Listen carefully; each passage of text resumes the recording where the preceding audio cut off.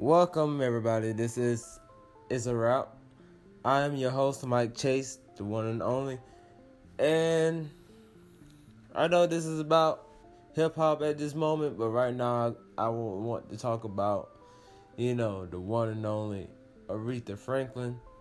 As everybody heard that she passed away at 76. And it's like her music was just very, very, very epic, I'll say. I say her music was very epic because, I would say that she was actually giving out like the R&B singers, female R&B singers. Like if it wasn't for her, I don't think we would probably have any female R&B singers. I don't think we really have like something to be known. Like there could be an R&B singer. It may not be black. You know what I mean? So I say, not trying to sound racist or bigot or anything, but that's facts. Like if it wasn't for Aretha Franklin, we probably wouldn't have any black female R&B singers that probably as what we hear today. You know what I'm saying? That's what I think. But I want to say that right now I'm going to have like 4 segments on what I want to talk about at this point. But that's just what I want to get to the point. Like, all my condolences are to Aretha Franklin family. And like I'm going to say, just like rest in peace to the queen, to the one and only Aretha Franklin. I'm out.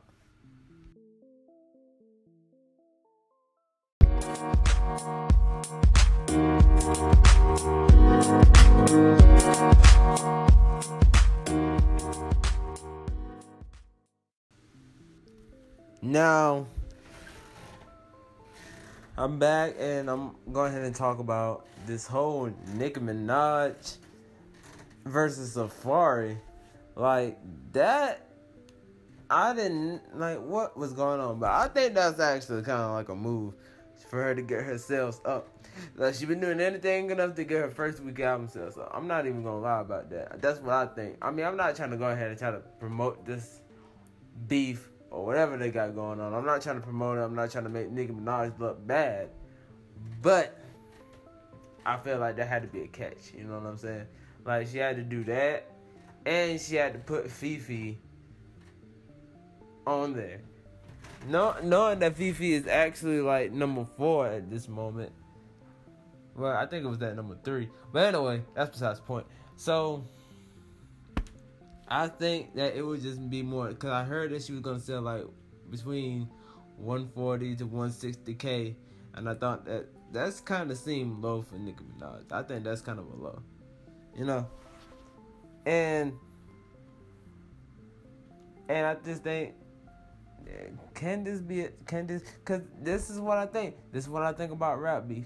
Like, when there's like a rap beef going on, and they album just dropped or about to drop, they're going to do anything enough to get a first week album sales to go up than they expect it to be. That's what I think. That's what I think. But like I said, when I heard Nicki Minaj Queen, I think that she was being a little bit under pressure. I guess maybe like the fans of Cardi B, it's probably like getting her under pressure. Like, now Nicki fans are turning into Cardi B fans. And I know that. Like, I know that back then. Like, back when Bodak Yellow, if Bodak Yellow wasn't even dropped, I don't think there would be any Cardi B fans, honestly. All they're going to know is that she was that loudmouth girl from Love and Hip Hop, basically. If it wasn't for Bodak Yellow. Stating facts here. Gotta keep it a buck, But that's what I think. So I'm about to go on to the next segment, and I'm out on this one.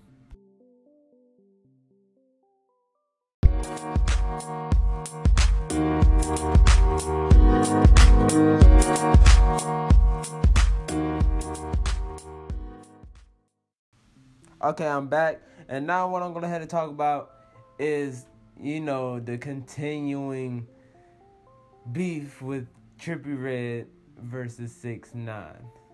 Huh. Anyway, I just think, I saw that last night on Akademiks live stream on Instagram, and he was just talking. I just now noticed a couple things. I know that they were trying to squash the beef, not in that video, because I think Akademiks was trying to hype it up. I think he was hyping it up, but I heard that Trippie Redd. I feel like he's telling the truth about some things that 6ix9ine try to overshadow with about his sales and all that. Yada yada. But I just think that, Trippie Redd did say that they talked to Elliot, and that's the person that actually signed them both. So I did say before, I thought that the label was making that decision for them to beef, but honestly, it's just whatever. And I think if Akademiks was gonna should be the big person here, he would have just stopped the beef going, just stop it. And you try to be the voice of the reason. Stop trying to gas it up. Stop trying to mention about the sales like 6ix9ine do. Just make this whole squash thing Akademiks be with 6ix9ine a lot. What Akademiks should do is just tell 6ix9ine just cool it a bit. But I know that 6ix9ine, for what he do, that is making him famous, that he's getting big bucks out of this. And I think Akademiks is too. Because if it wasn't for all that, Akademiks would not be putting 6ix9ine all up on his Instagram and YouTube videos. He's a YouTuber. Obviously, with keep that same content, he gonna talk about that same content because he's a YouTuber. YouTubers do that a lot. When it comes to a content where everybody likes to be engaged with and everybody gonna talk about, of course, they're gonna make that same content. They're gonna make that same routine to go ahead and talk about it or do something nothing new. It's just the same thing. That's YouTubers. But anyway, I just think that they just need to squash it because it's been so long, and I feel like it'd be close to them squashing it, but it just keep happening over this and that. So that's what I think about that. Now I'm about to go to the next segment because I said I'm going to do 4. They're going to be my last one I'm going to do. So, yeah.